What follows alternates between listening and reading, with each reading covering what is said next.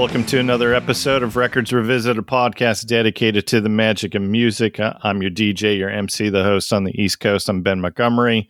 Joining me is the man who hits the streets running to try and beat the masses because he goes out and he gets himself some cheap sunglasses. Here's my co-host from the left coast, Wayne Fugate. Hola, Benjamin. So for this episode, we have a special guest. We'll talk about how we got referred to him. His most recent records include All Time Present from 2019 and a live record this year entitled People's Motel Band, and that's with Garcia Peoples. So please welcome to the podcast, Chris Forsyth. Hey, guys. How are you? I'm good. How are you guys doing? Good. We're hanging in there. Yeah.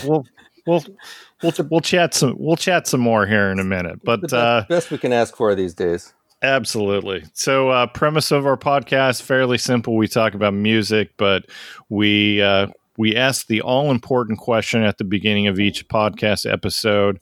I'm going to start with you, Wayne. So, what T-shirt are you wearing? I feel like I've been wearing Harley Davidson shirts a lot lately, but this one is from Cancun, Mexico, and I just, in fact, the picture on the front has like this skull, like Ghost Rider riding a Harley Davidson. Just made me think of the El Diablo. Oh, there you go. Okay, nice tie in there. How many Harley shirts do you own? I have several. I had 24, 25. People used to get them for me whenever somebody be going out of town. I'd say, hey, if you go by the Harley shop, grab me a shirt.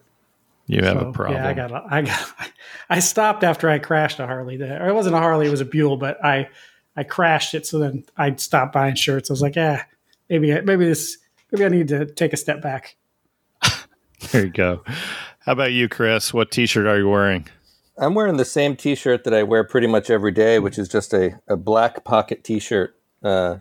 Utilitarian, gets the job done. I can put something up there in the pocket if I need it to.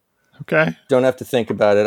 I like to take the like the Albert Einstein approach to clothing.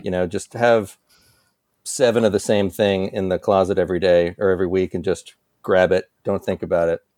I was going to say that's like a Steve Jobs type of mentality too, isn't it? I guess so. I'm gonna lean toward more Einstein, but yeah, sure, maybe that's true. All right. Well, either one is a genius, but we'll go with that. All right. Yeah. So Wayne, I'm wearing a new shirt, so I got to give props to my friend Ginger. So she sent me a T-shirt that she bought for me about a year ago. So she finally sent it to me. So it's the Raconteurs. Oh, nice. Yeah, Love I figured you would appreciate that. So. Rocking a new T-shirt. That's always a nice feeling. Yeah, it's good. All right, so Chris, you were a referral from a recent guest, Steve Wynn. Yes, indeed. And he said you were probably going to be disappointed because he picked Marquee Moon from Television for the record he wanted to revisit. That's very funny of him to say that, and but I'm glad that he took it because it takes it off the deck, kind of clears the deck for me to be able to talk about other things. Because a lot of people ask me about Marquee Moon, and I, of course, have strong, feelings about it. But Richard Lloyd taught me how to play the guitar and stuff. So there's a lot of kind of deep stuff there. But sometimes it's nice to clear the decks and just open it up to all the other things I'm interested in too. Yeah, that's why I brought that up because Steve had mentioned that you had learned from Richard. So, how far back was that, and do you still keep in contact with Richard? Sure. Yes, I keep in contact with Richard, and I studied with him for about a year and a half in the sort of 98, 99. Okay. So yeah, over 20 years ago at this point, but. I was living in New York at the time. Guess I was in my mid to late 20s. And, I'd been playing the guitar since I was 13 or so. And, but totally self-taught, post-punk rock. I don't need lessons kind of approach, which is, which I on the one hand, I still embrace, but on the other hand, I especially after having spent time learning from Richard and soaking up some of his knowledge, I realized that, that attitude also sort of destroyed about, like a couple generations of guitar players, because, Richard being the, one of the lead guitar players in, what people might call the first punk band in New York, arguably, was super curious. He wanted to know how music worked. He was like, maybe I'll only use 3 chords, but that's going to be a choice. He's very, very heady guy. And again, curious. I think that's the main thing. So I feel privileged that he passed on some of that stuff to me, because they were, he and television as a whole were, a huge band for me from a very young age. So when I saw that I could take lessons from him, I saw a poster. This is all pre-internet, the internet existed, but it was like there were still people in rehearsal rooms that hung up a sign with like little tabs at the bottom of it with phone numbers on them saying, if you need guitar lessons, take one from Richard Lloyd. So, I snagged one and called him up. Was like, you got to be kidding me. Right. So, were you thinking you were getting punked by that particular advertisement? Because at the time, no, because it was on a like a cork board among a sea of advertisements like that. This was the only one that said that Richard Lloyd was giving lessons. But then again, in the late 90s, it's not like Richard's career was like pumping full speed. Like at that point, he was probably best known as having played on the Matthew Sweet records and stuff, which were great. And that John Doe record from the 90s that he played on, and a couple other things. But, television was still on a hiatus at that point. And, he was giving lessons, I think, because he is an inquisitive and sort of academic person on one hand, but also, that's how he was making money. Yeah. Got to pay the bills. Yeah. Yeah, absolutely. Which were the Matthew Sweet records that he played on? I know he played on Girlfriend. He played on Girlfriend, and I think 100% Fun. Is that the one that's right after it? Yeah. All right. He played on those two, and it's funny because I think that at around the time that I was studying with him, he had, he had some sort of professional falling out with Matthew Sweet, which I think Richard has had with a lot of people.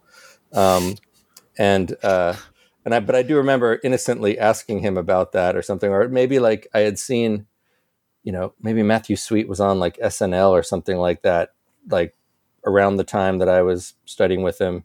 And he was just sort of like, oh yeah, I may have seen that was a thing. Yeah. Yeah. Spoiler alert for our listeners. We're getting ready to do a Matthew Sweet episode, but it's not either of those 2 records. Altered Beast. Oh yeah. Excellent. So, also great. Maybe is Richard on that one too? He might be. I'm not sure. That's why I was asking, because I think he might be. He played with him for quite a few years, and I think Girlfriend was like totally like a studio thing, but then I think Richard got on the touring. In addition to playing on the records, he toured with him quite a lot. And then when I started studying with Richard, it was 98 or so. So that's maybe around that, like that cycle might have ended around that time. Yeah. I haven't done enough research on the personnel yet. I've listened to it a couple times, but I haven't done the deep dive. Wayne, have you done any of the research yet? I have not gotten started. Yeah. Okay. I think when I mentioned Matthew Sweet to Richard, one of the things that he said to me that I remember is that he said to me, "Have you ever been to Japan?" I said, "Nope." He said, "I was on tour with Matthew in Japan." He's like, "You know how much a sandwich and a coffee costs in Japan?" I was like, "No, I don't." He was like, $75, which may or may not be true. I don't know. But I was like, okay, good to know. I feel like he got taken. Tourist trap. All right. Well, enough about Richard Lloyd. We want to talk about your music too. Sure. Yeah. So let me preface because I listened to some of your music over the last couple of weeks, and I had a conversation with a friend recently about how we listen to music. So we kind of narrowed it down that there's two types of music. There's music that you put on and you can have on as like background music while you're like working, while you're mowing the lawn, while you're taking a walk, that kind of deal, where you don't have to overthink it. And then there's music that you have to sit back and you listen to and you'll like really focus. And that's usually because for me, I'm a lyric guy. So I'm looking and listening to the deep lyrics. And then considering that your music doesn't have a whole lot of lyrics to them, I'm throwing that completely out the door as far as there's two types of music, because I caught myself listening to your music because I was just kind of in awe of the musicianship. It still was great background music, by the way. If anybody wants some great mowing the lawn, like I was completely motivated by listening to your record while I'm mowing the lawn the other day. So thank you, I guess. That's great. For that. I'm glad that it has some utility, and I'm glad that I may have found a third way for you. You know, like that's great. It's all about expanding the possibilities.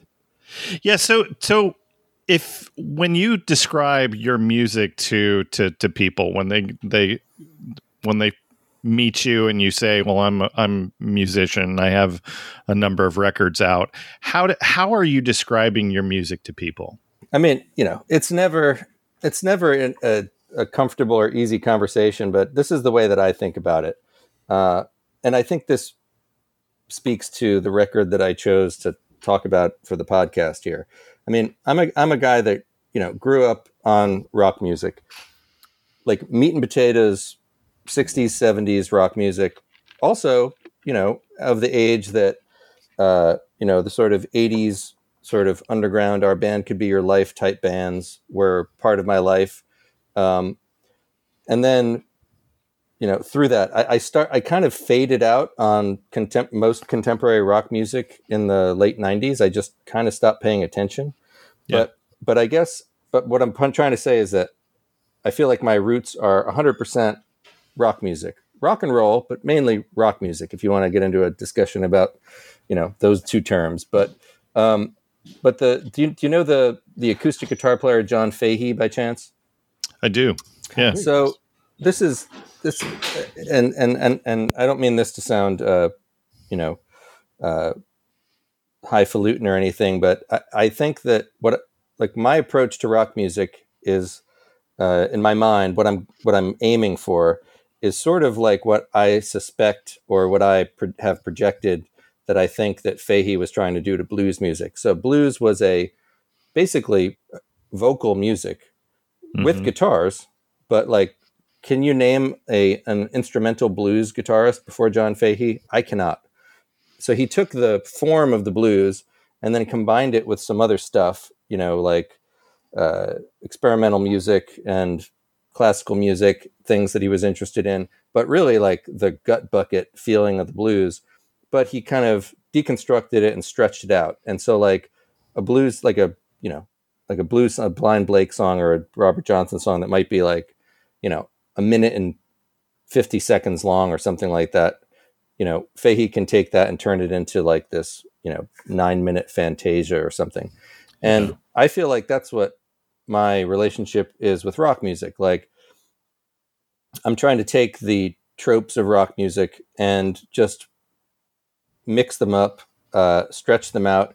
Often the things that I love about rock music or any music are often these like moments that I just wish lasted longer.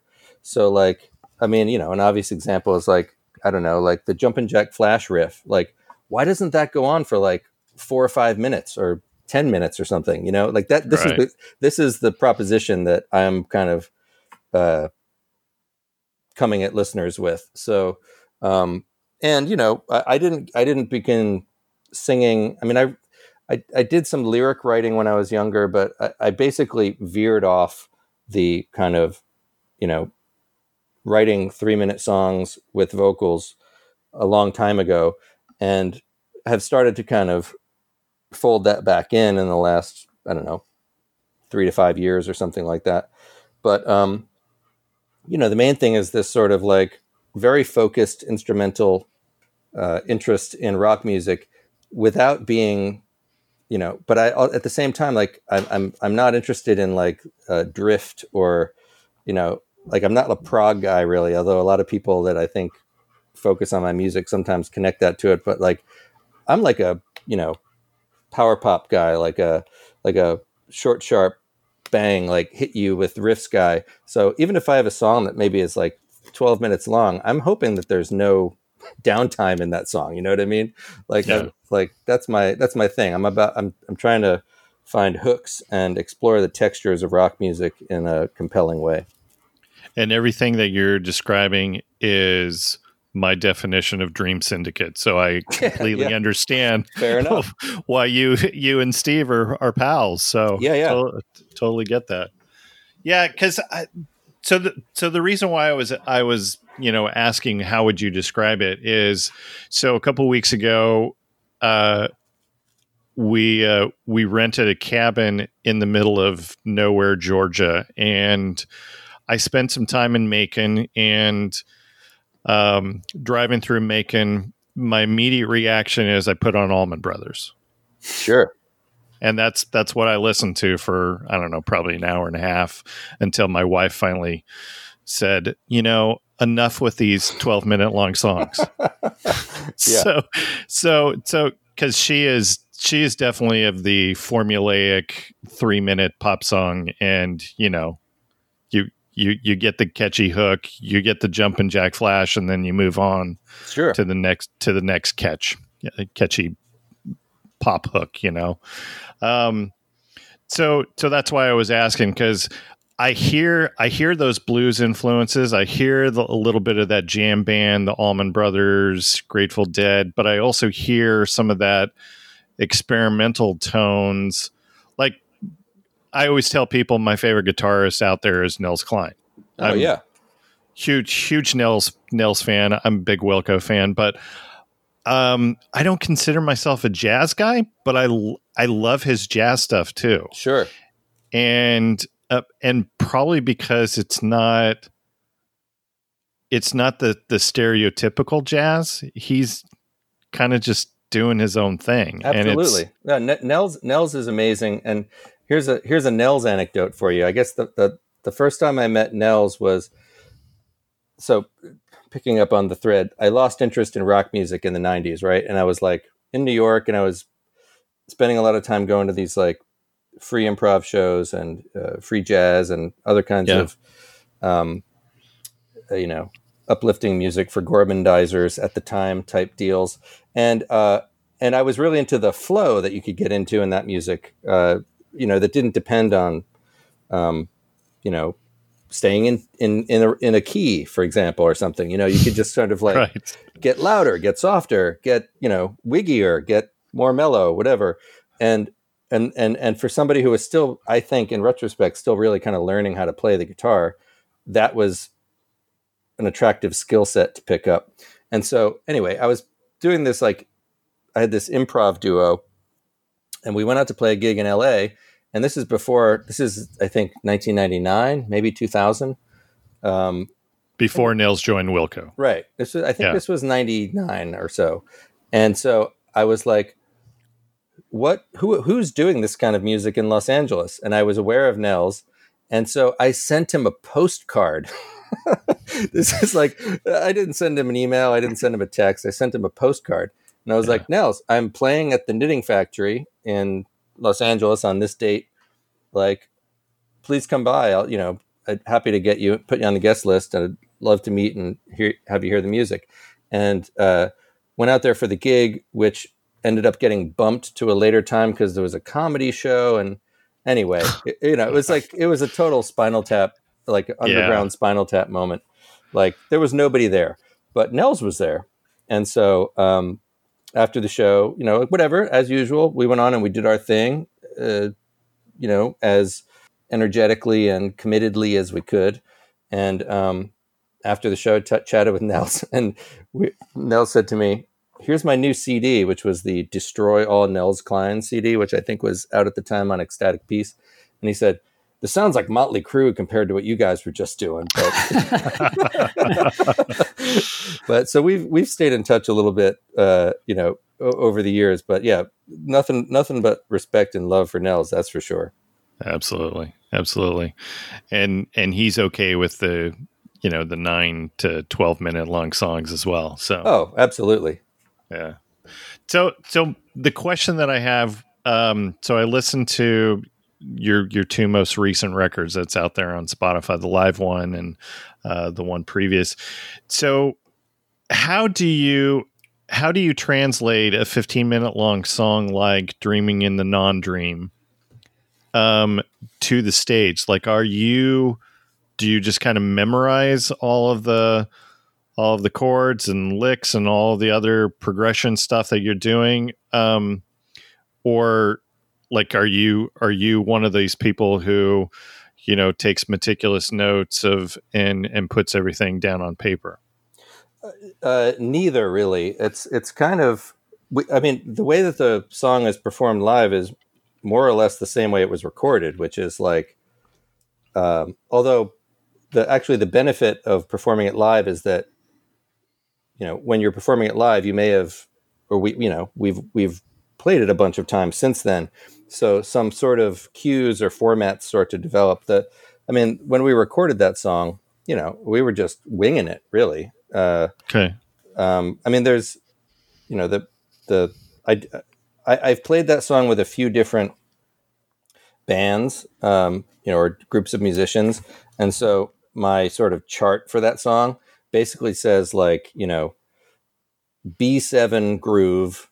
If you pick an idea, stay with it for a little while. And if you're going to make another idea, like commit to it, and that's it.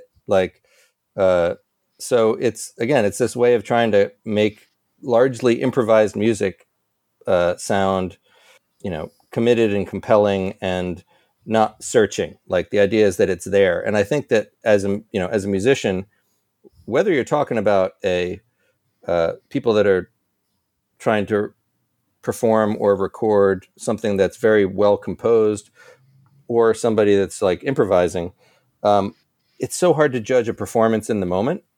Yeah. As a musician. Like I think any musician will tell you that I like to try to just exploit that and give people the freedom to, not be judging themselves at all times while they're playing, and just go for it. And, that's where it's interesting to me, like where something is happening. And I think that goes back to my, youthful interest in television or, sure. Really, if you go back to it, any kind of that classic rock stuff, those guys were winging it, Oh, yeah. Largely. Yeah. Okay, the Beatles were like, and the Beach Boys or whatever, but like you take like live performing guitar bands, whether it's Led Zeppelin or the Stones or, take your pick. There was a lot of sort of jazz energy in those performances.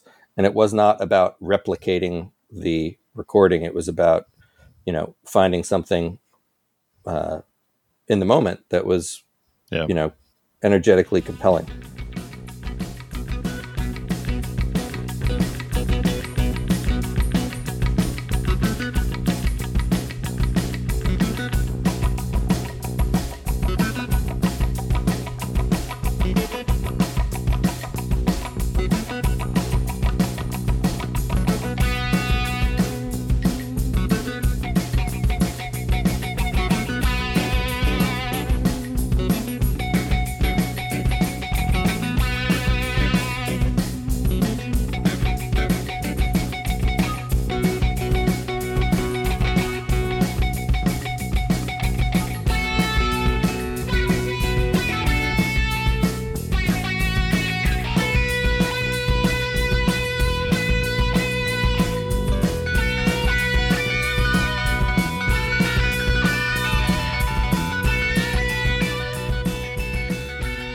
I like to put in sound clips of the guests that we have, and I got to tell you, it's going to be really hard for me to figure out a good 45-second sound clip for some of your songs.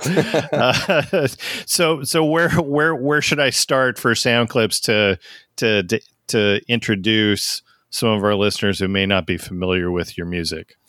I'll text you some cue points, perhaps. But yeah, I mean, okay, I think I think the records you're talking about are on the spot. I mean, the People's Motel Band record. I think the version of Dreaming in the Non-Dream on that. If somebody said to me, "Play me the best representation of your music," I would play that. I love that song. I think I think also, Tomorrow Might As Well Be Today, the first song on the All Time Present record. That is like a, I think, it's like a 3.5 minute, like bang, bang, bang, like here's your hooks song. So it's like my shrunken down version of what I usually do. So that would be another one.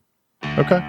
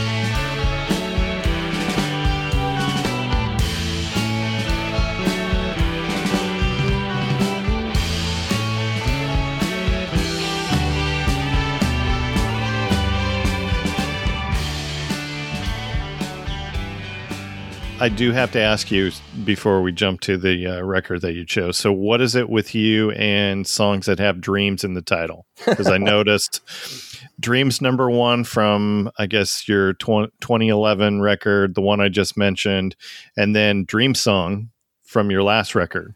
So you've got quite a few songs with dreams in the titles. Yeah, I mean, I guess I think it's something that I have wondered about my whole life, about, when does reality stop and start, Yeah. I guess I have a active dream life, but sometimes I wonder if what's happening in, quote, real life is how much of that is a dream or not, I mean, circumstances. 2020. Yes. 2020. Dude, that's more like nightmare, but yeah. Yeah. Yeah. So who is it Rosalie who sings on Dream Song? Uh-huh. So Rosalie Middleman. Yep. I don't know her, but I was completely enthralled by her singing on that. Who is she? Rosalie is also a very interesting musician in Philly. I mean, I don't know, we've been probably friends for 10 years or more. And she's got a lot of different endeavors. She puts out records as Rosalie, which are, and I think she may have a new one in the works in the very near future. I think it's recorded and it's probably going to come out in the next 6 months or so. But, that are very crafted, songwritery, and she has a spectacular singing voice. I mean, she's just like one of those people that's like, whoa, you are somebody whose voice is on the next level. Which is why I asked her to sing, as well as, my just personal connection with her is why I asked her to sing on that song. But she's a great singer. She's a very interesting songwriter. But then she also has another band called Long Hots, who sound like, I don't know, like a Velvet Underground bootleg from 1966 or something. Like you would never... your average person, I don't think, would ever listen to the two things and be like, oh, the same person is involved in both of those things.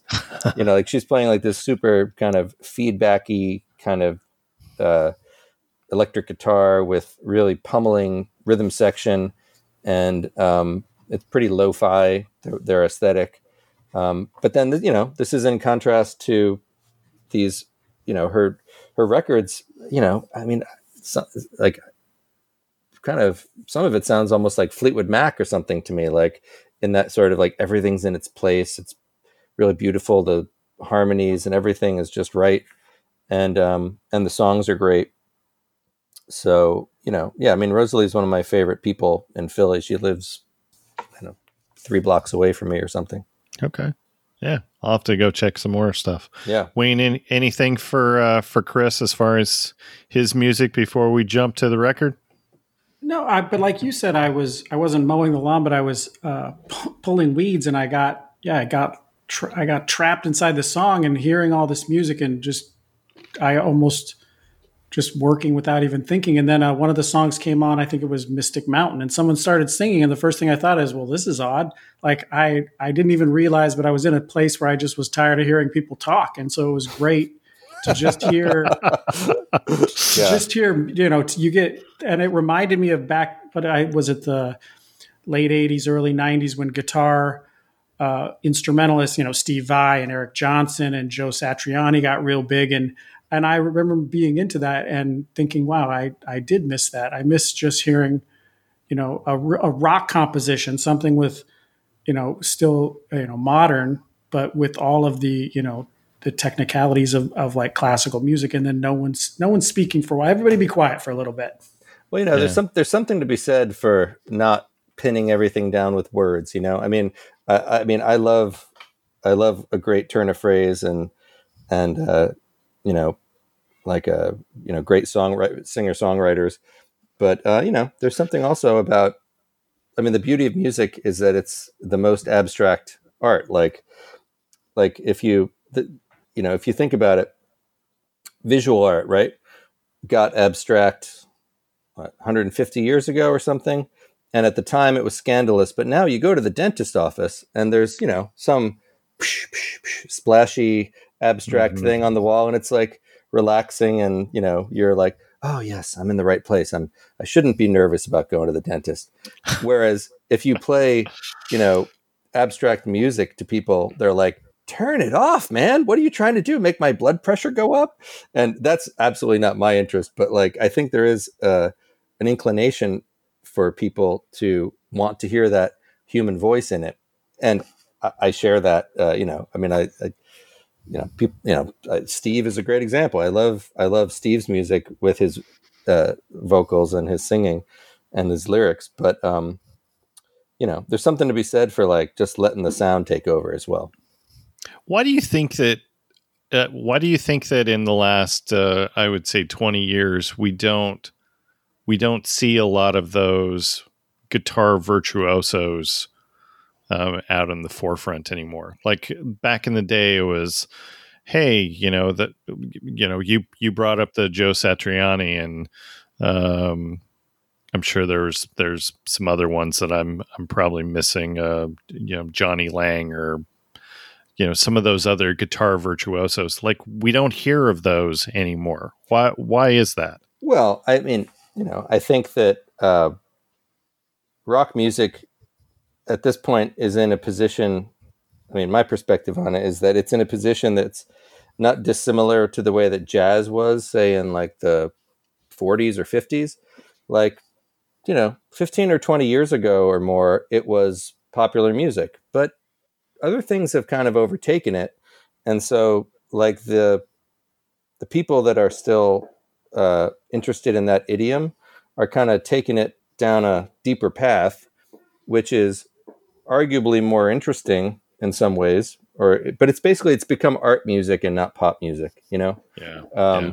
And I'm fine with that. That's not a value judgment in either way, because I like a lot of pop music too.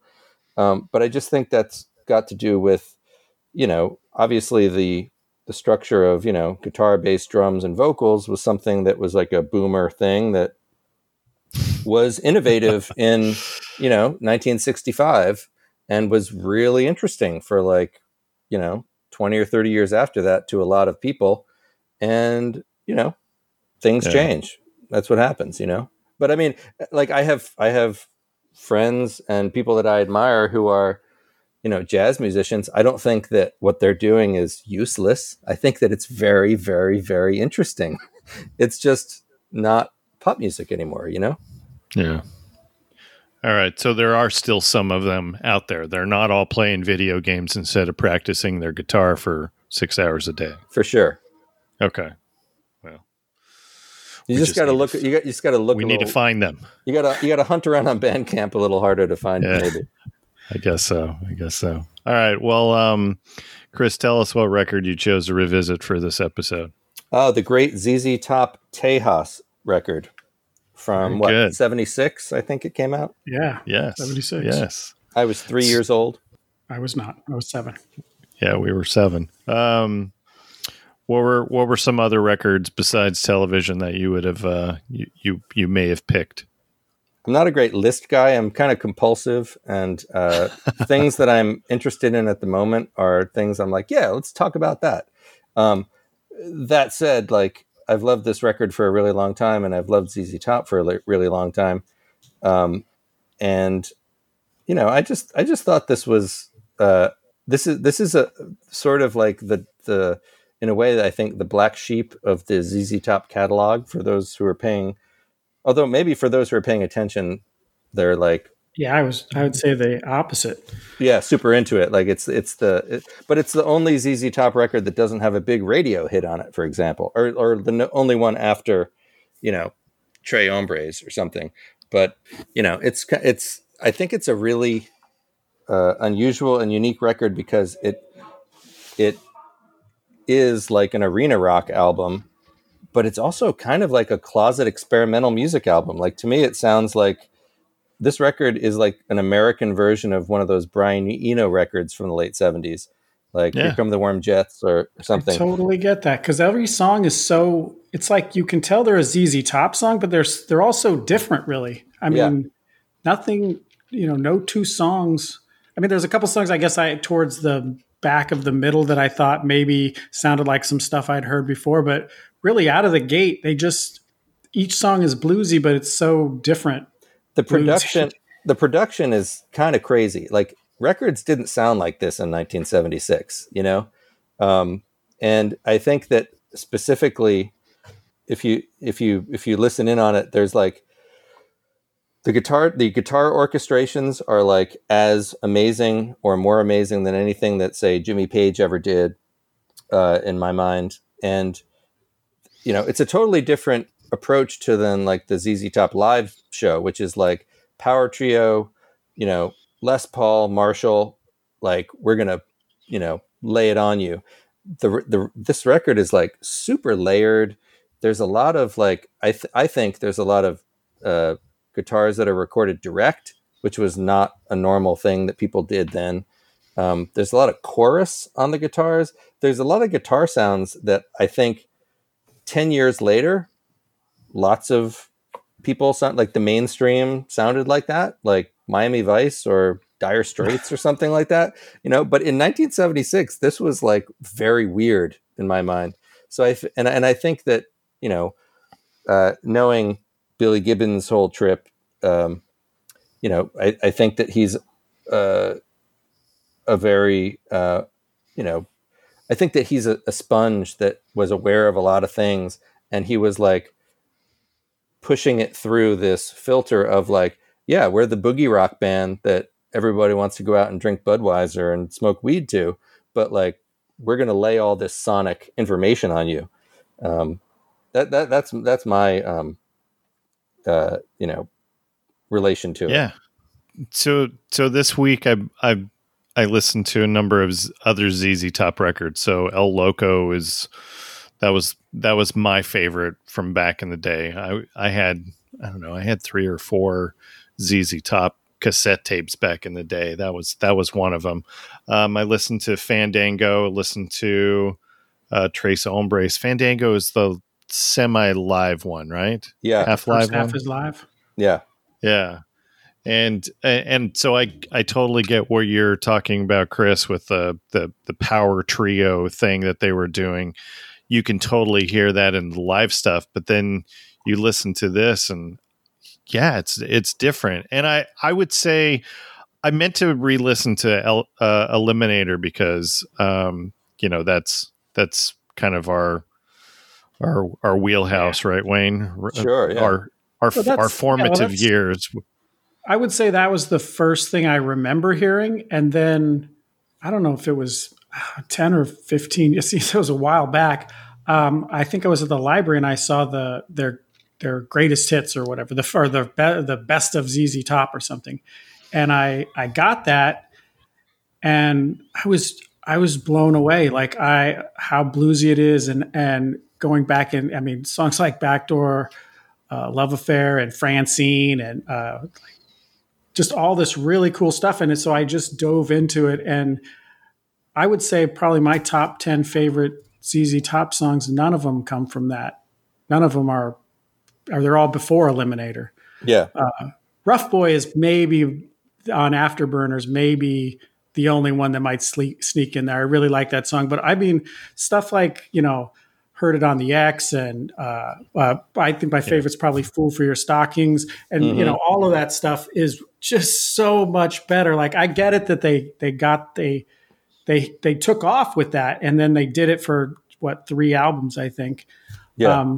But I could definitely see like hardcore ZZ Top fans from, that were kind of with them early on, definitely not liking that stuff. Well, this is why ZZ Top is, of course, they're a rock band, but they're really a pop band.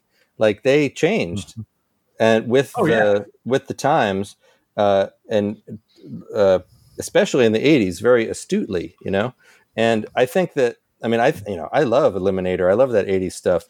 I mean, hell, like, you listen to "Give Me All Your the guitars on "Give Me All Your Lovin'" and compare them to the guitars on "My Bloody Valentine," "Loveless," or something. Like, that's a good like A-B right there. Like, there's a lot of like similar attention to detail, and just the timbre and texture of the sound is like super deep. I mean, of course, in the Eliminator version, it's also like, just over this like boom cha boom cha boom cha drum machine, and like sure, like they're feeding it to the Beverly Hills Cop crowd. But that was that's what they always did. I think just like in the 70s, they were like, you guys want the boogie? We'll bring you the boogie. We can do that. Yeah. So it's it's interesting. Did you ever hear the? Did you ever listen to the?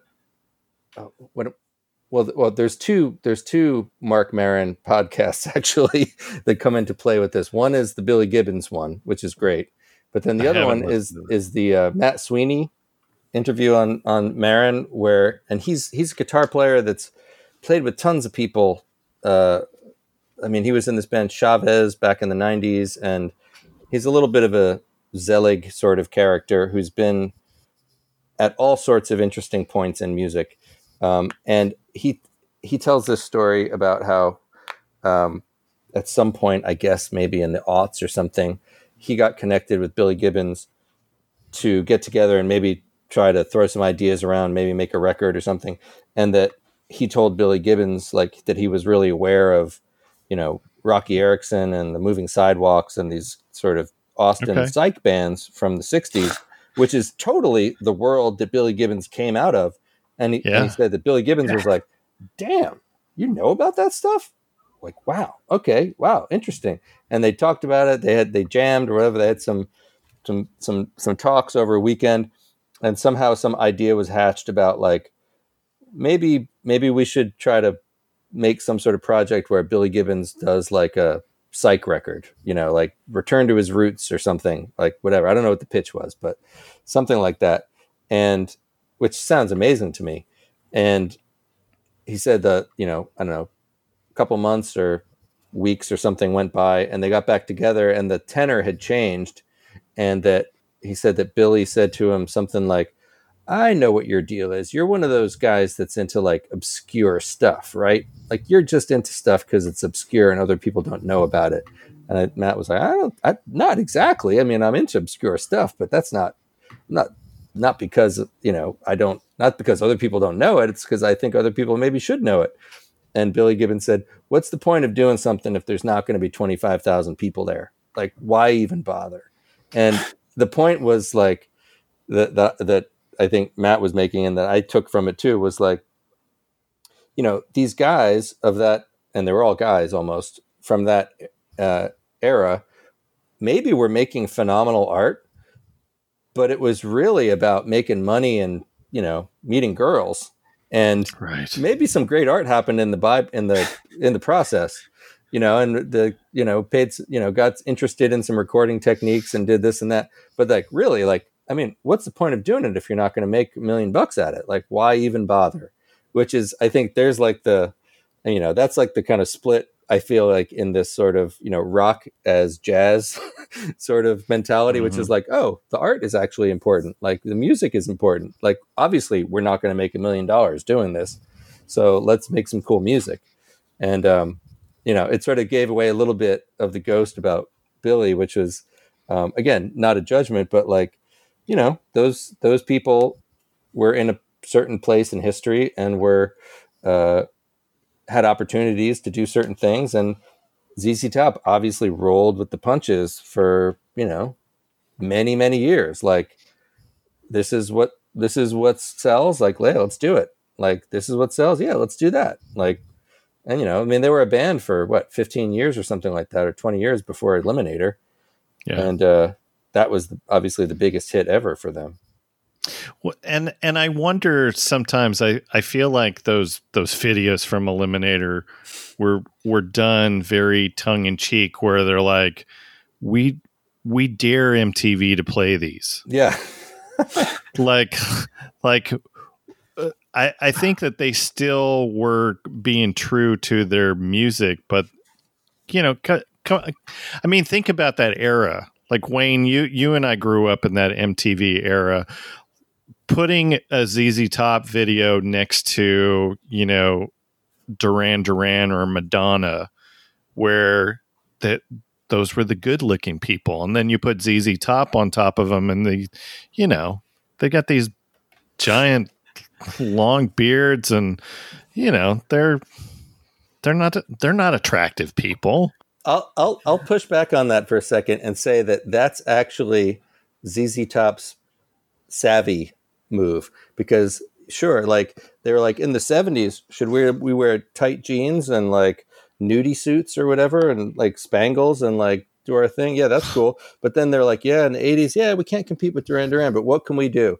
We can build a brand. We can be kind of funny. Like, everybody kind of likes, I mean, the tongue is permanently in cheek with ZZ Top, you know, sure. Like, especially with regarding the lyrics and stuff. And we'll you get know, to that. And some of it maybe hasn't aged as well. I mean, I went to see them, I guess, 2 summers ago, and it's the first time I had ever seen them, and they were terrible, man. And like, I mean, monumental guitar sound, but like, it was like time had stopped in 1988. And, you know, there was like, you know, giant videos of strippers, and like, I mean, there was a lot of humor involved as well, but it was like, it felt like maybe the plot had been lost a little bit. So I'm not, although later in the show, Billy Gibbons came out and jammed with John Fogerty, who was the headliner, and tore it up. So it wasn't about the music. It was more about maybe like the present choices of presentation. But, you know, I think they were making choices about presentation just like any, you know, performing artist is, going back to the beginning. And, you know, at the same time, the show I saw, like, plenty of people were eating it up. So yeah. Have you watched the documentary on Netflix? I did. Yeah, I watched it once. So it's funny that you would say it's like stopped at 1988, because I felt like that's where the documentary stopped. Yeah. Did it not for you guys? I mean, because I'm like, I know you guys have put out a bunch of other records. I mean, I haven't listened to any of them, but I know you've put a bunch of records out over the last 25 years, and you're not going to talk about any of those? Yeah. Well, also, if you notice in that documentary, there is not one mention of Tejas either. No. Not one mention of that album at all, which is, again, Weird. my whole thing here is like, this is the best ZZ Top record, but there was no mention of it, even though that Worldwide Texas tour they talk about, and that was sort of like the tour. I guess it spanned a couple years, so maybe a couple albums, but this album was part of that, tour cycle. Right. But there's no mention of it whatsoever. It's like kind of like, in a way, like in the popular imagination, it's the lost ZZ Top record. In like in the head's imagination, it's like the best ZZ Top record. At least that's the way I look at it.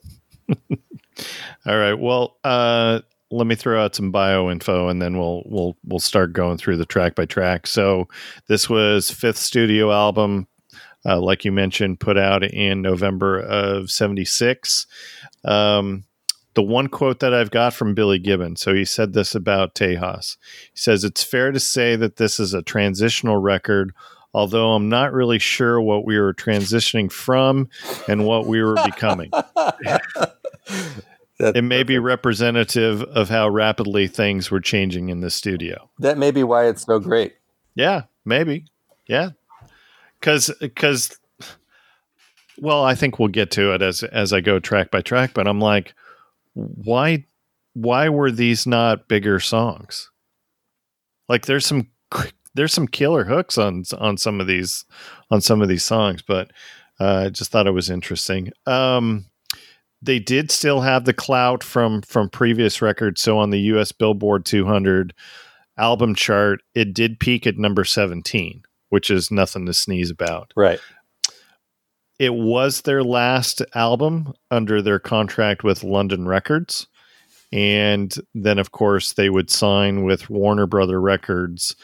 And it's the last non-beard record, too.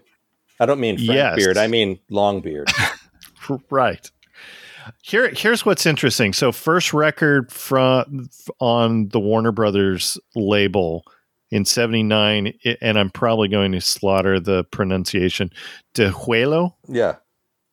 So I wanted to listen to that record on Spotify because I'm like, that's usually what I do. I'll listen to the record before and after the records that we talk about, just to kind of hear progression, see where this particular album choice kind of fits within that perspective.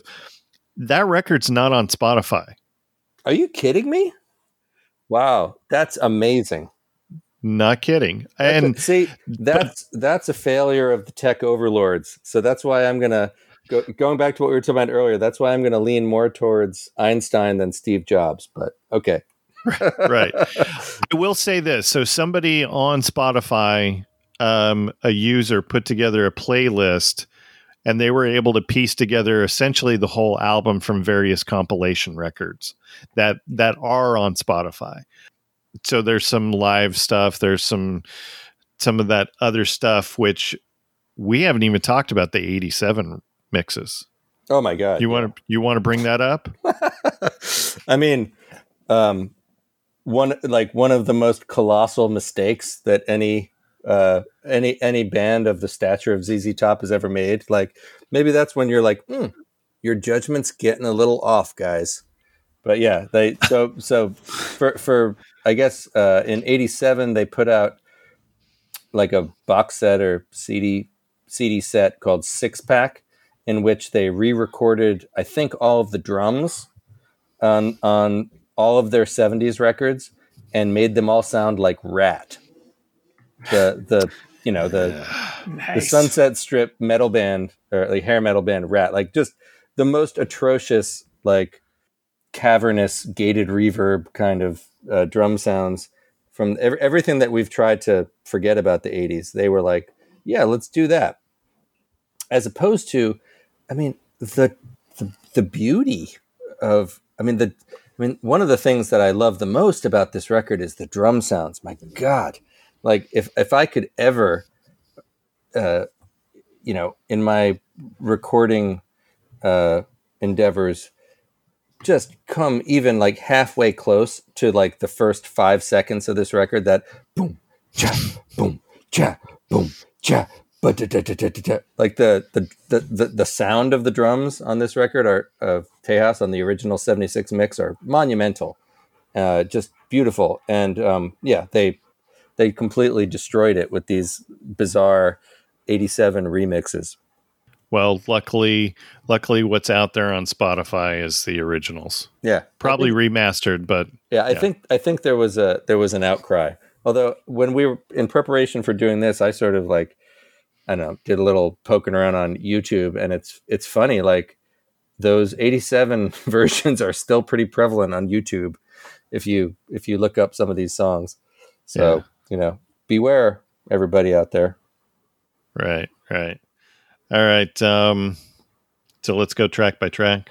As a reminder, our scoring is based on number of songs on the record. Wayne, how many songs on this record? Only 10.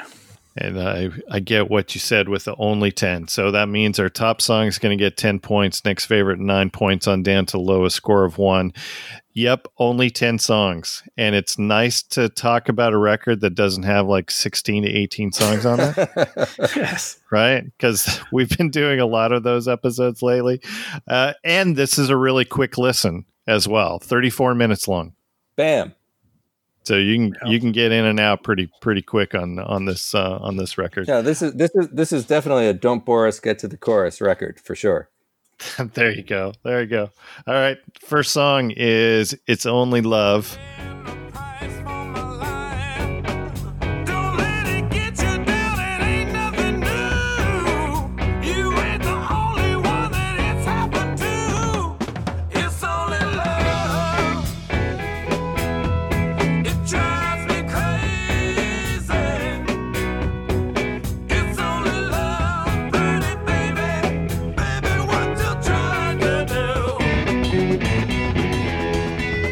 And this was first single off the record. The single before it was Tush off of their previous record, Fandango.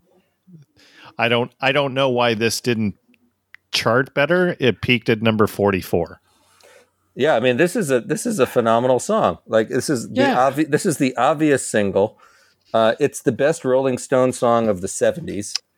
I mean, it's got everything. It's got everything. Yeah, the two words that I have for my notes for this is brown sugar. Yeah. No, he's totally, there's, definite like Richards riffs in there. But again, the guitar orchestrations, the drum sound, there's also like, those weird sort of like funk digressions in the middle of it. Like they don't just go like verse, chorus, solo, out or whatever. It's like, and this is on the whole record. There's like these incredible digressions. Like they're like, okay, there's a verse, there's a chorus, there's a verse, there's a chorus, and then there's a whole nother part of the song. That just like that they just like slam into. I mean, I can only imagine that this stuff was developed through jamming or improvising or something, and then they had the discipline to be able to put it all back together in some really compelling way because, it's got the punch of, the Stones or Chuck Berry or something. It's got hooks galore, but then it's also got this weird sort of like prog, appeal. And again, I'm not a prog guy, but it's like, there's these weird digressions that almost sound like, krautrock or Can or something, that come out throughout the record, including on It's Only Love. Yeah, and Chuck Berry is something that I heard in it too. But I love like Billy Gibbons and Dusty Hill have similar voices. I mean, to the point where sometimes one of them singing and I think it's the other one, and then the other one sings and I know immediately that it's not.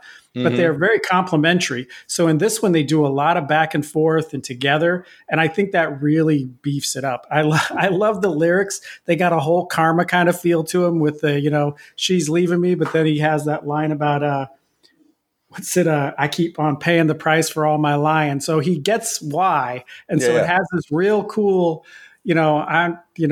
Players gonna, don't hate the player, hate the game kind of feel about it. It's a lot of fun. But like I say, it's just he's a very underrated guitarist, and I don't know if it's because he does so much that maybe he's kind of already been done, but I feel like he's very overlooked as a guitar player. But this song is just fun. 100% agree. I mean, Billy Gibbons is one of the best guitar players ever, and I think part of it is that all of his stuff is like super tight. It's not like he doesn't take like extended, like, and indulgent guitar solos. It's just like the arrangements. Like he's obviously the only guitar player in the band, but there's like 3, 4, 5 guitar tracks on every song, and they all have a place. And similar to the way that Jimmy Page did that in Zeppelin, but with a completely different flavor. Again, I think in a way even more sort of like closer to this kind of Eno, Fripp thing, which is considered this sort of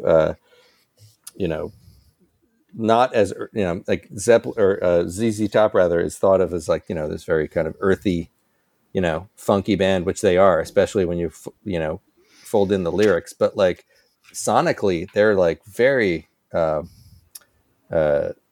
innovative and exploratory. Yeah. All right, let's get some scores. Wayne, what do you got? Oh, with all the guitar work, then he plays the harmonica too. This is my 10. Perfect. All right, Chris, your score? I got 8 on this one, but again, my scores on this record are really like they're kind of all 8. But yeah, I got 8 on this one. There you go. And this is my top song as well. It's catchy. I love it. Yeah, great song. Yeah. All right, next song is Arrested for Driving While Blind.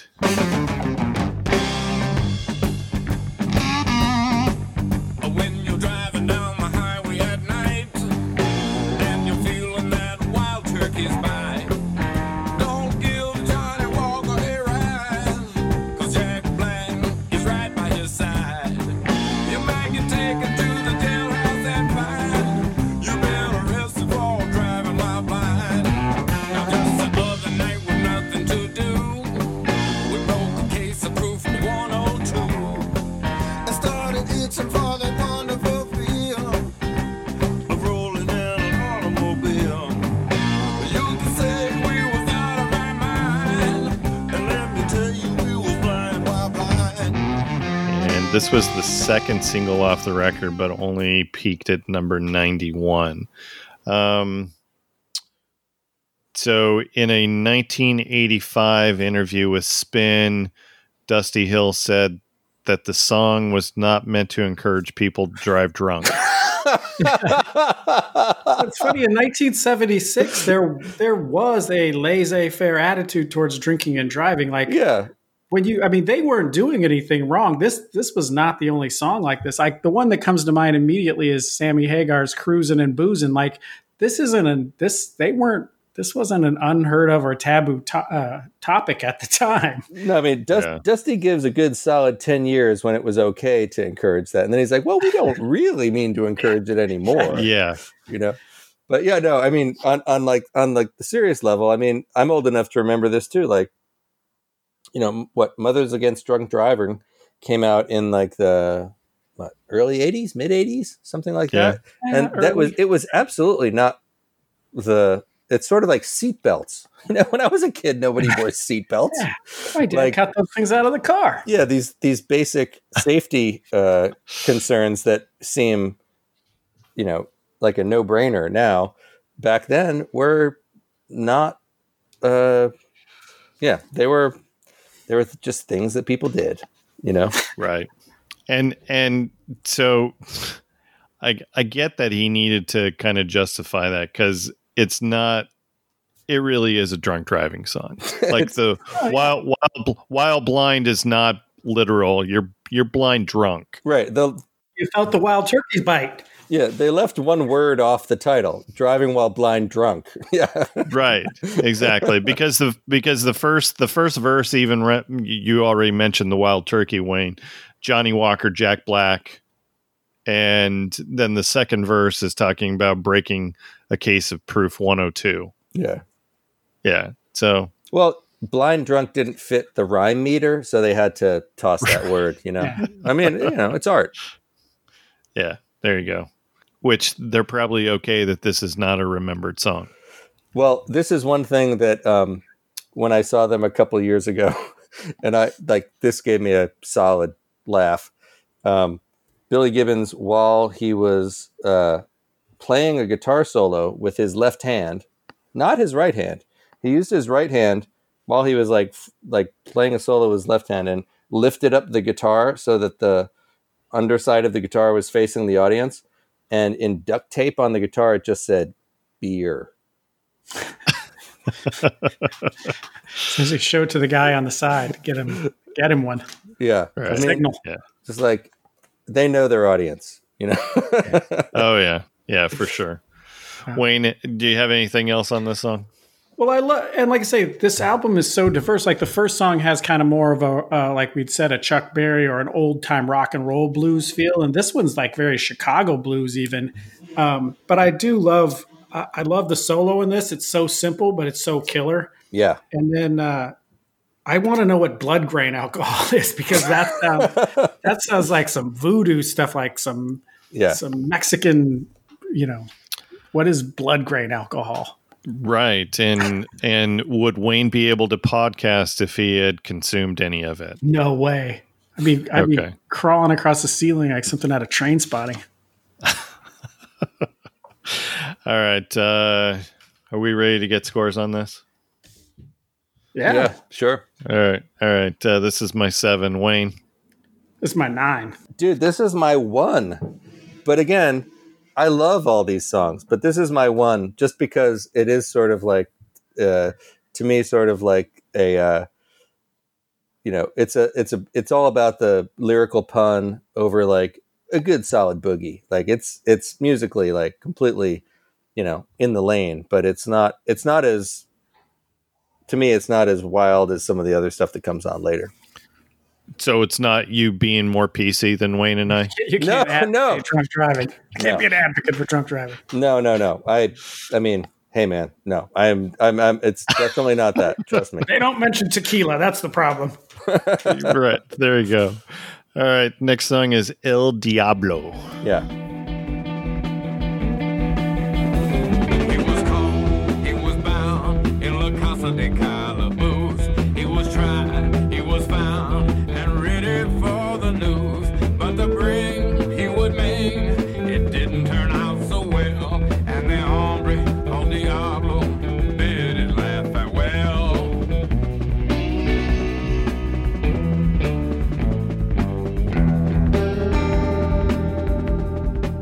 This is my 10. This is like, to me, this is the best song on the record. I mean, again, for me as like a guitar maniac, like the guitar sounds on this song are completely wackadoodle. Like nobody made guitar sounds like this in 1975 when I guess they recorded it in 75 or 76, or it came out in 76. This was not normal. And then not only that, but like, so my buddy Doug McCombs, who plays in Tortoise and 11th Dream Day, and we were playing some gigs last summer. God, it seems like forever ago. But we were talking about this record, and he was saying that he, like, for many years, like his sort of like blindfold test for some people was like the kind of back end of this song. He would like put it on and say like, name this band.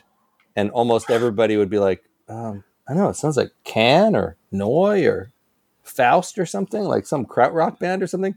Like, nope, ZZ Top. But like, yeah, these incredible, like weird rhythm, like cold rhythm jams that come up in this song. It's my 10 for sure. Yeah, I'm listening to it in my headphones, the ending part, and I'm like, yeah, that doesn't sound like ZZ Top, but it is ZZ Top. Absolutely not.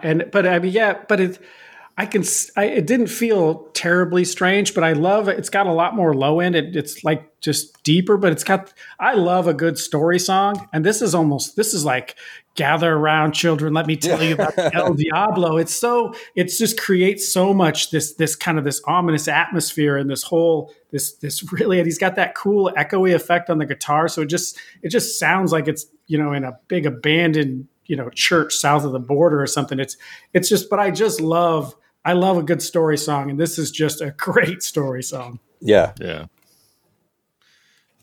All right, Chris, you already mentioned this is your top song. Wayne? 8. And this is my 9. It's great. All right, next song is Snappy Khaki. And I mean, it already gets points for the titles. Right.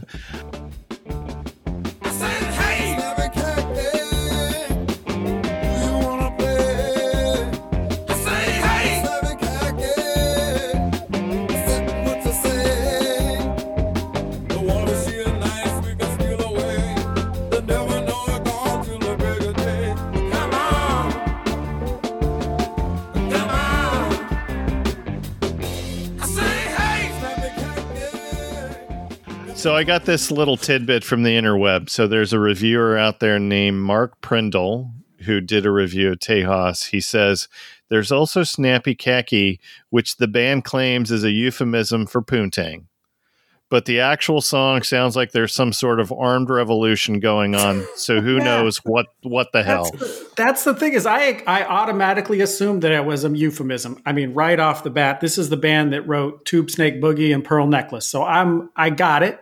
Then the first verse seems like it falls into that. It's almost like teenage kids running off to go skinny dipping or something in the middle of the night. But then the mood is high. We must leave tonight. We must get away. We will join the fight. I'm like, okay, what is happening here? And then, does it really matter of the friends we lost? It doesn't really matter because their souls were lost. Like, what the fuck is happening? Like, it's not a teenage run. I mean, what's going on here?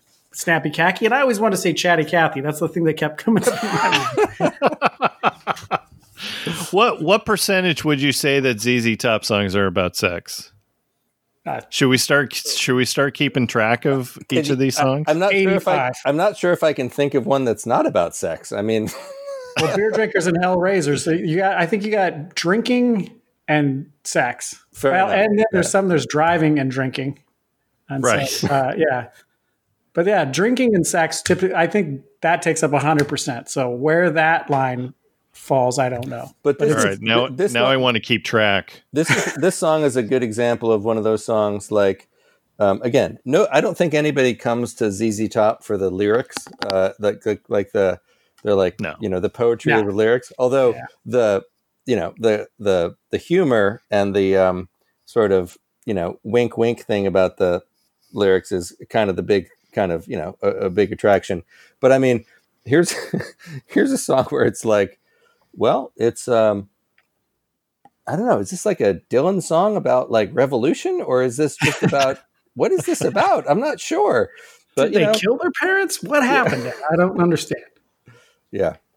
I give this a 9. Also, in addition to the unclear lyrics and sort of like, or I should say ambiguous lyrics, the also just insane guitar and rhythm stuff going on. Like, it's just wacko how tight and weird the parts in the song are. Like, this is not Molly Hatchet. This is not, this is not like blunk, blunk, blunk, like just some like, some dudes like pounding it out. There's like a lot of subtlety. There's a lot of influences that are folded into this like, kind of like blues funk format, but there's a lot of information in there, Right. All right, what did you say your score was, Chris? I gave it a 9. All right, you're gonna hate me and Wayne then. Wayne, what's your score? I gave it a 2, but this is one of the songs that definitely reminded me of like Just Got Paid, like stuff off their early records. I did like the song, but I guess snappy khaki was a difficult euphemism to put together, and I am much more of a lyric guy, but I still really like this song. Well, hey guys, I just want to again say no judgment because after El Diablo, they're all nines to me. You know. There you go. There you go. All right. This was my 2 as well. Next song is Enjoy and Get It On. Cookie and enjoy, really enjoy getting it on. Could I get some maybe a la mode when I coming off of the road? Do she still have her fighting gear? Just one look, it's gonna make it clear. She would enjoy it, really enjoy getting it on. And there we go. There's another one for the song about sex column. All right. I don't have anything on this other than I underlined, could I get some pie a la mode when I come in off the road? And first of all, I love this one because once again, they're still changing. This has like a country blues feel. Like they're not sticking to one thing. They're jumping around, and I love that. I did like that it's, because this is another musician coming off the road, which I don't know that he's lacking for sex, but why? But I love it, the idea that he just wants some apple pie with some vanilla ice cream. Like I can't get that anywhere but here. This was another good song. It suffered from some real simple things. Yeah, I'm not a proponent of the lyrical perspective necessarily of a lot of these songs, but my whole thing is more with the outro jam on this, which is actually musically it's very, very similar to the outro jam of another song that hasn't aged well lyrically, which is Black Flag Slip It In. But it's there's a great from that the kind of main riff of the song, and then it goes into this sort of like just like the groove could go on forever at the end of it. Like I'm all about the sounds on this record, not the lyrics, So with this being, I'm looking at the time. This is a 3-minute 25-second song. You think that they could have turned this into like a 8-minute long Allman Brothers jam song? I mean, I think Tejas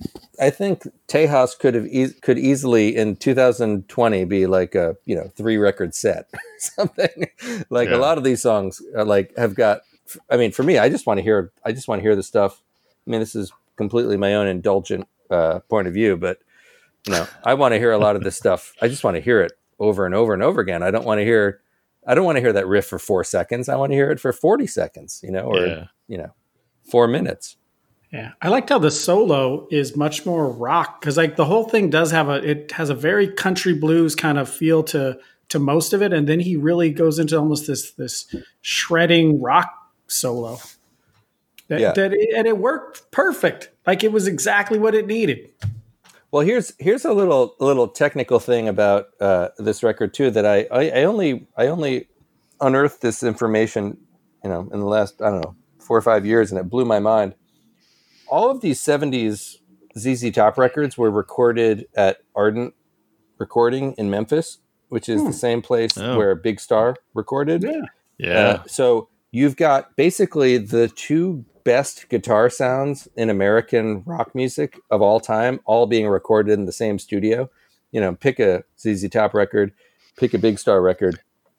Those guitar sounds are, unreal. And I think Terry Manning was producer or engineer or involved in some of this stuff on both. We didn't even bring up Terry on both counts.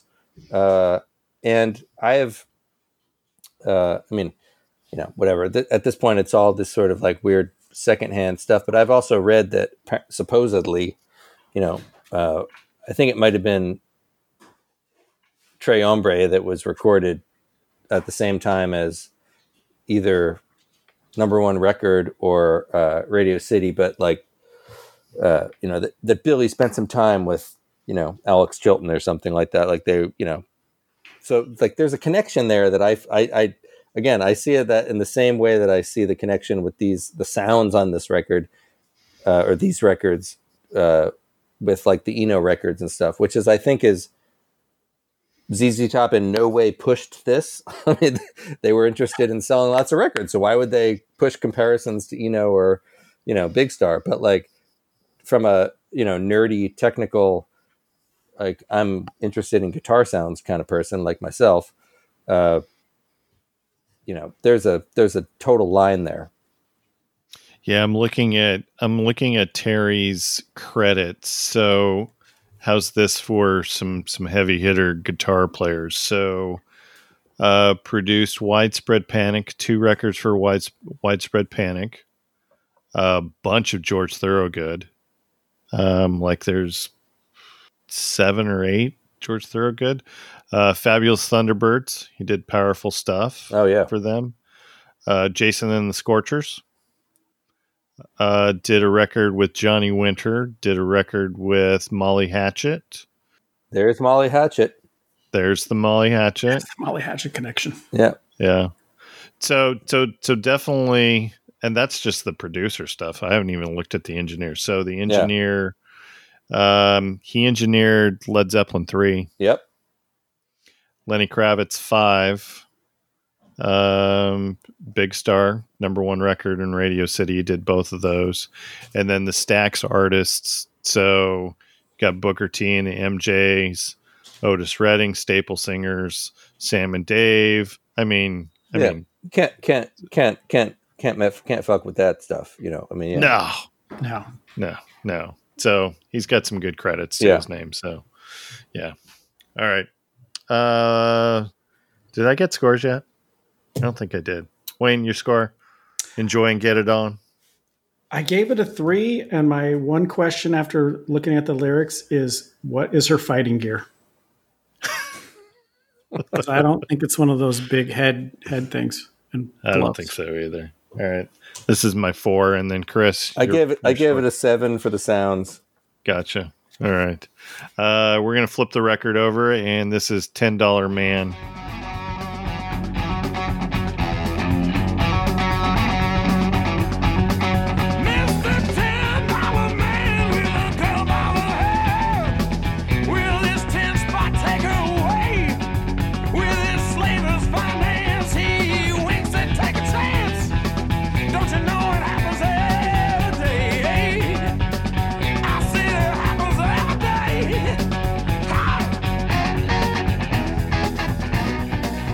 I'm assuming since it was 76, was this around the time that the $6 Million Man was out? This is the $10 Man is the underworld triple threat. He is a drug dealer, a pimp, and a illegal gun distributor. This guy. What does this guy not do? I had to look up. So there's a lyric of coming around here after sunlight with your peaches and your preem. I had to look up what preem was. So that's a powdered non-dairy cream substitute used typically in coffee. You can get it from Rolling magazines. Make me feel all right. Yeah. Yeah. I took it in. I didn't have to look it up. I took it in context. Possibly the deepest lyric on the record. Possibly. Quite possibly. All right. Great hooks on this one as well. And the solo on this is great. There's like some chunkiness to it that hasn't been on any of the others. Oh yeah, and the guitar intro to this song, like this is another one again, like the drum intro on the first song of side 1, It's Only Love. This is another one where I'm just like, oh my god, like the guitar intro of this, where he's just like slamming these random harmonics, and like there's thud and funk and like mud and dirt, and just I'm like, can it go on longer? Can we just do this for longer? I would like to hear this for longer. But I mean, I get the presentation. It was just like, it's like 5 seconds worth, but like, bam, it's so good. So good. Yeah. Yeah, and there's a reason why I think this was the lead track for side 2. Yeah, Because it hits you in the face. totally. Yeah. This is my 3, and I feel bad about my score. Wayne, your score? A 5. I got 4 over here. Okay. I mean, next is if I can just be offer some criticism, like this is also like like mainly like a Dusty jam, and Dusty for me is like, you know, he's kind of like Bob Weir in the Grateful Dead, like the main guy is really good, and the kind of second guy is like he's okay, but he's That's like when they not let Keith Richards like sing. not as good as the main guy, you know. But you know, he gets his, you know, he also serves a purpose. He kind of like, it's like a palate cleanser, and like he, you know, I'm sure that he draws in like certain, you know, certain people are like, yeah, Dusty, and I love Dusty. I'm not dissing him, but like, you know, he's no Billy, and so, you know, this is also like there's a lot of Dusty on this, and so I give it a 4 for that. But there you go. All right, next song is Pan Am Highway Blues. love this song. Just don't do it like you should. I realized I just couldn't buy a smile. But I'll keep trying on that pen mile by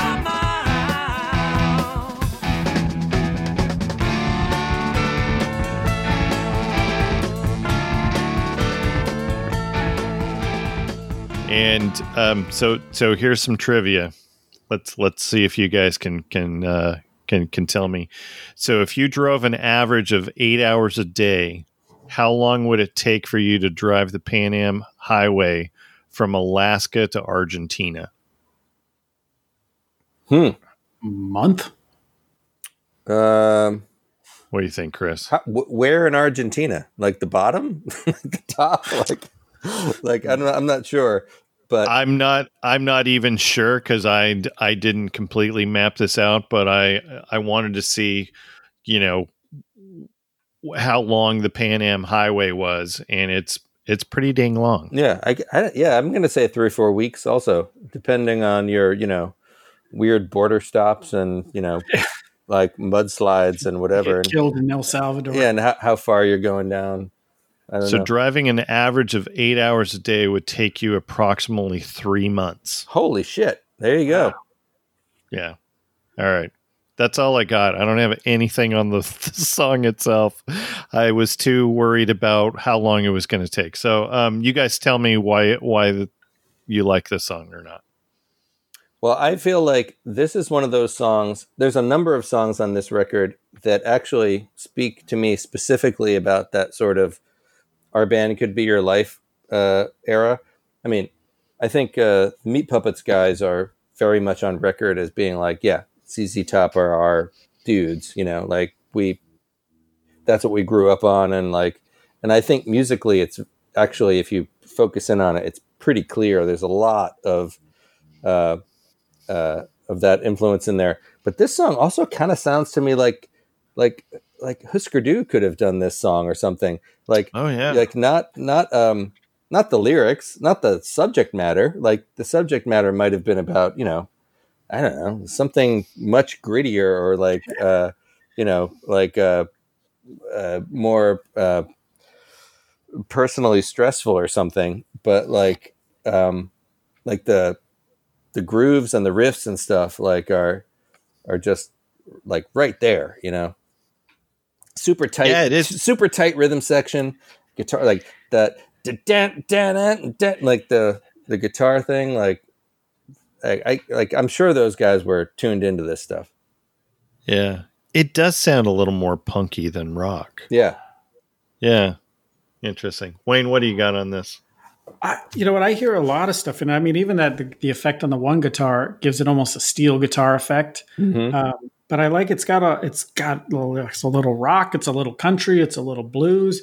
I love that this guy is trying to get this girl off his mind by just driving to the end of Argentina. Like, and he's spending cash and talking trash. Like he's gonna if he meets her in San Salvador, he might take her back. But it just it's a great fun song. But like there just seems like there's so many cool elements to it. Like he's doing so much, and this is another one where I think they do a little bit of that vocal back and forth, which I always it adds another level when they do that. So when he says, I dropped a bundle down in Panama, I'm assuming he's buying some extra preem while he's there? I think he probably had to pay to get across the canal. Yeah. It's going to pay everybody off. There you go. All right. This is my 5, Chris. I got it as 5 as well. All right. And then Wayne? A 7. All right. Next song is Avalon Hideaway.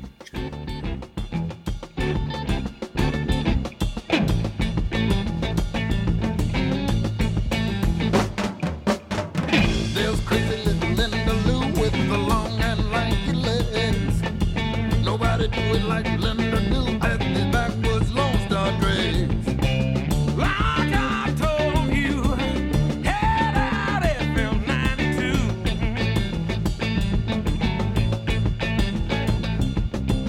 Rolling slowly, you'll be safer if you do.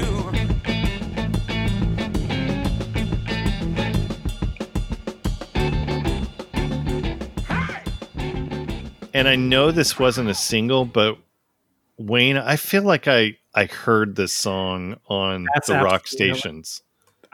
What's funny is this reminds me of another ZZ Top song, and I never took enough time to try to figure out which one it is. But I think that the fact that you say that just confirms it for me, that I think this song sounds a lot like another song that Maybe is escaping me, because I felt the same way. Like I heard this song with different words on the radio.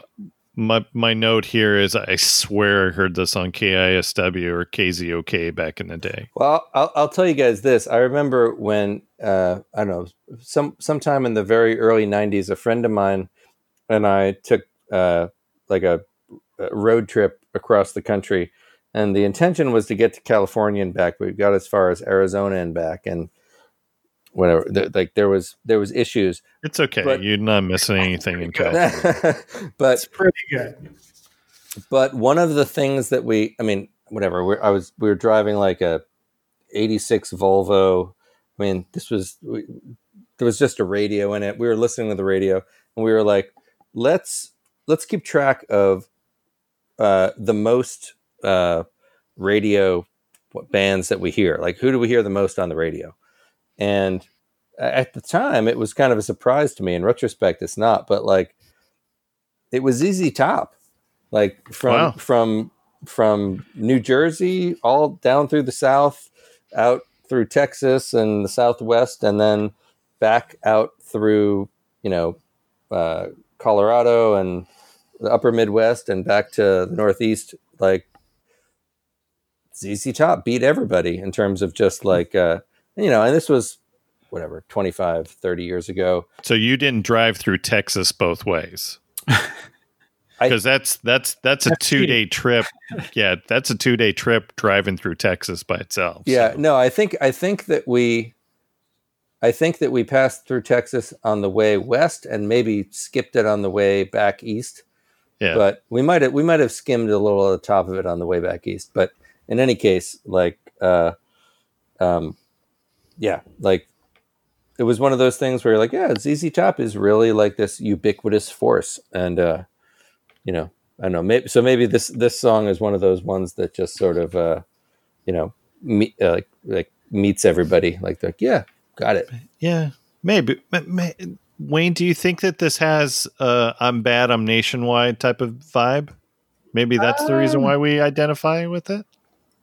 That's not crazy. Like I say, that's one of the songs that I love. And like I say, I think that ZZ Top there was a point in time when, especially like after Eliminator came out, I feel like all of the other stuff got pushed back up and everybody started listening to all, because like I say, that's when I found after I heard Eliminators, when I heard Beer Drinkers and Hellraisers and Sure. I Thank You and all of that really cool stuff, Party on the Patio was being played, and just all this really cool stuff came up after that, at least up this way, where they may have been Texas. They may have been famous all the time, but I could see going through the Southwest and ZZ Top being the number one band. And that was all happening at the same time that they were like getting Miami Vice suits and re-recording the drums to this album. Absolutely. All right, Wayne, your score? 4. And Chris? I got it as 3. And you guys might be surprised by my score. This is my 8. Yeah. I Dude, dig it. they're all 8s. They're all 8s. Yeah, absolutely. All right, next song is She's a Heartbreaker. She's a lover fighter. She's a wild rider. And I'm wondering why she left me such a long time ago. She's a heartbreaker. She's a love taker. But she can break a heart and take all the love she needs. Yeah, this song is Texas, isn't it? Oh, absolutely. In fact, I believe that Alabama's the one that said if you're going to play in Texas, you got to have a fiddle in the band. And so Billy Gibbons said, "Fuck it, get me a fiddle." And so, yeah, there's references to San Antonio, Beaumont, and El Paso in this song. But yeah, it feels like Texas. Chris, what do you got on She's a Heartbreaker? I mean, to me, this is like the what's the Stone song? Geez, Honky Tonk Woman. No, not Honky Tonk Women. This kind of has a She's So Cold vibe to it a little bit. Wow. Okay. Well, let's open it up. Neither of those are the songs that I'm thinking of, but I'm glad that we're like Yeah, what else? musically, there's a lot of space in there. No, I'm thinking about Sticky Fingers. Geez, the country song on Sticky Fingers, like Dead Flowers. Dead Flowers. Yeah, this has like kind of a weird Dead Flowers vibe to me in a weird way. It's kind of like strummy country song.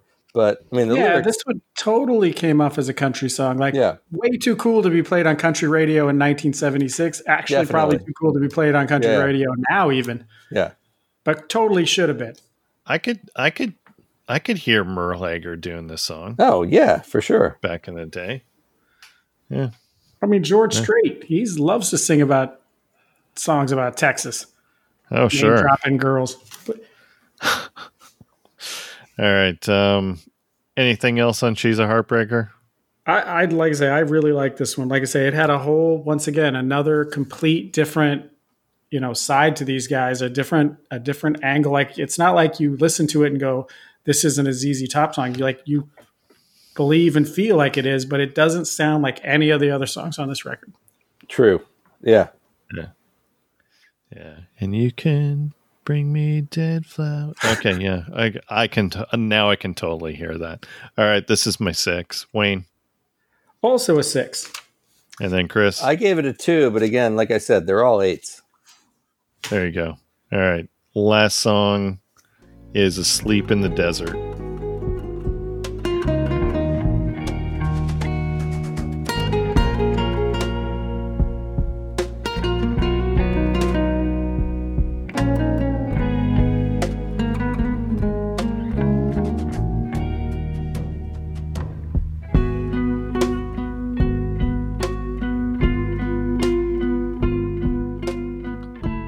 Crucial song on the record, I think, in a weird way. Okay, explain. Well, I mean, it's a total curveball. I mean, who was waiting for this? Nobody was waiting for this. Who No. Again, if we go back to the notion that, Billy Gibbons and Dusty Hill and Frank Beard were, on the one hand, trying to make some good music and maybe be artistic along the way, but also really they're trying to be popular and make some hits and, make some money. That formula does not allow for a sleep in the desert. True. No, like the cynic might argue like, oh, this is this is like a filler or something. But I think it's too interesting to be filler. Keep in mind, they thought highly enough about this song. This was the B-side on It's Only Love. There you go. Right. There you go. Yeah. So, I didn't know that, but that makes sense. Yeah. Yeah. It's clearly, I mean, it's not just Billy Gibbons. I mean, not that the other two instruments get a lot of as much time as he does, but I agree. Like you had said about, I mean, almost being prog rock like this, they don't have to do this. Like they're not pleasing the bass. They're not speaking to the ZZ Top fans when they do this. So that is gangster right there. Yeah. But I say for two things, I gave it it was my least favorite, but I will say two things about it. Number one, it works perfect as an end because it sounds like something they would play when the credits roll at the end of a movie. And the title absolutely fits the music. Like I hate when somebody does an instrumental and it's called, Icicle to the Eye or something. I mean, this sounds like if you're asleep in the desert, like this just matches perfectly with that. This is the perfect title for this music. Yeah, I gave it a 6, but in the course of this, I was like, I don't know, is this 10 or is this 1 or like, I don't know exactly where it fits because it's obviously like completely out of the blue in the context of the album, but it deserves mega points for bravery, and then also just for like the music is so beautiful and so incredible, kind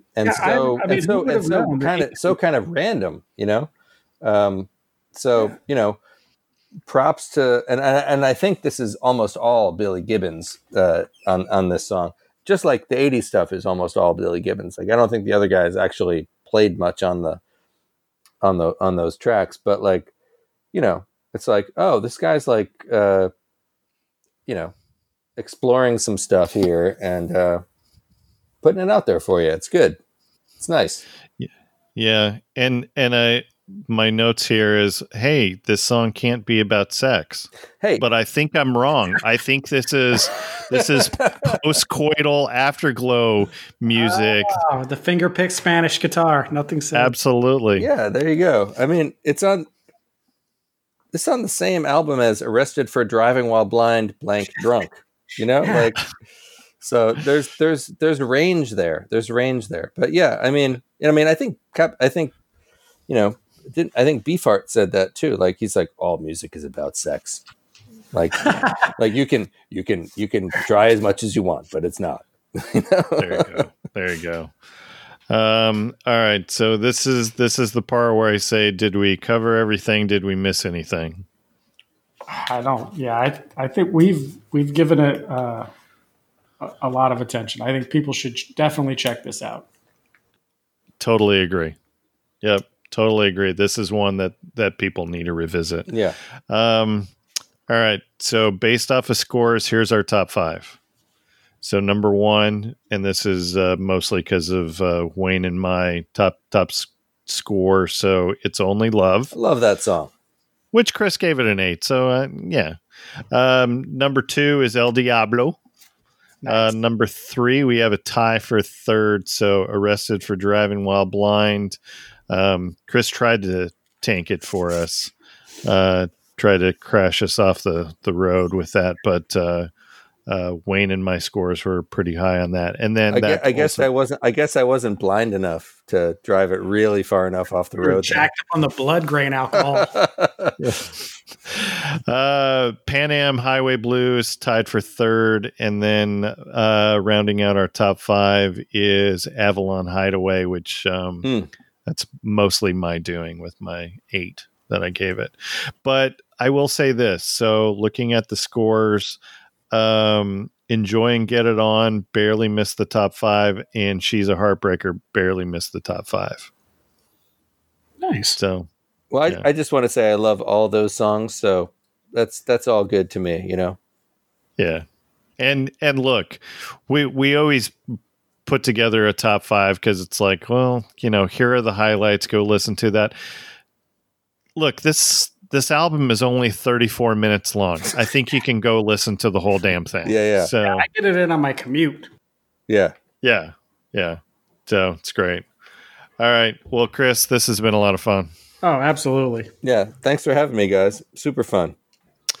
So tell everyone where they can find all the happenings of Chris Forsyth. I mean, the best place at this point is Bandcamp. Look up Chris Forsyth on Bandcamp. It's not hard to find if you Google it or whatever. But all the records are up there. And props to Bandcamp for really doing the right thing, especially considering all the, crazy stuff going on in the world right now. And they've been fantastic. And the fact that, musicians and venues are like among the most cratered industries from this whole situation. So props to Bandcamp. And everybody should, do your Spotify. I get the, convenience and all that, but like Bandcamp is really the place to do the right thing and like connect with people and discover music and compensate artists. So love Bandcamp. And what they're doing on the first Friday of every month, where they're waiving all their fees. Yeah, it's incredible. Big kudos to them. I bought or pre-bought the new Deep Sea Diver record that's coming out in October through Bandcamp. So yeah, I mean it's great to see a business model, especially involving music and tech, which is built around kind of sharing the wealth and like creating community rather than hoarding it all to the top or and kind of a lot of the people who are not Metallica are left out of the equation from the big streaming companies.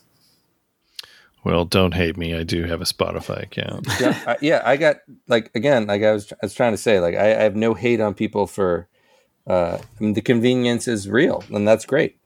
My whole thing is just like, use the technology. It's sort of like somebody being angry about, radio destroying the piano industry in, 1920 or something like that. It's like, it's here, folks. like, listen to music on Spotify. I got no problem with that. But like, if you listen to it, 5 times, like go over to Bandcamp and buy it.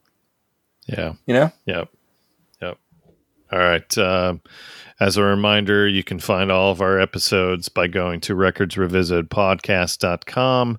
Find all of our happenings on the Facebook page. I'm also on Twitter at Podcast Records, while Wayne mans the Instagram page at Records Revisited Podcast. Pretty easy. You can find all of our old episodes. Go to all of those major platforms. Definitely go and subscribe and rate or review us. Could use those. So thanks for listening. Please go support the arts. I would say go to a live show, but you know the drill on that. So go to Bandcamp instead. Buy some music. Buy a t-shirt of the band. Buy a record.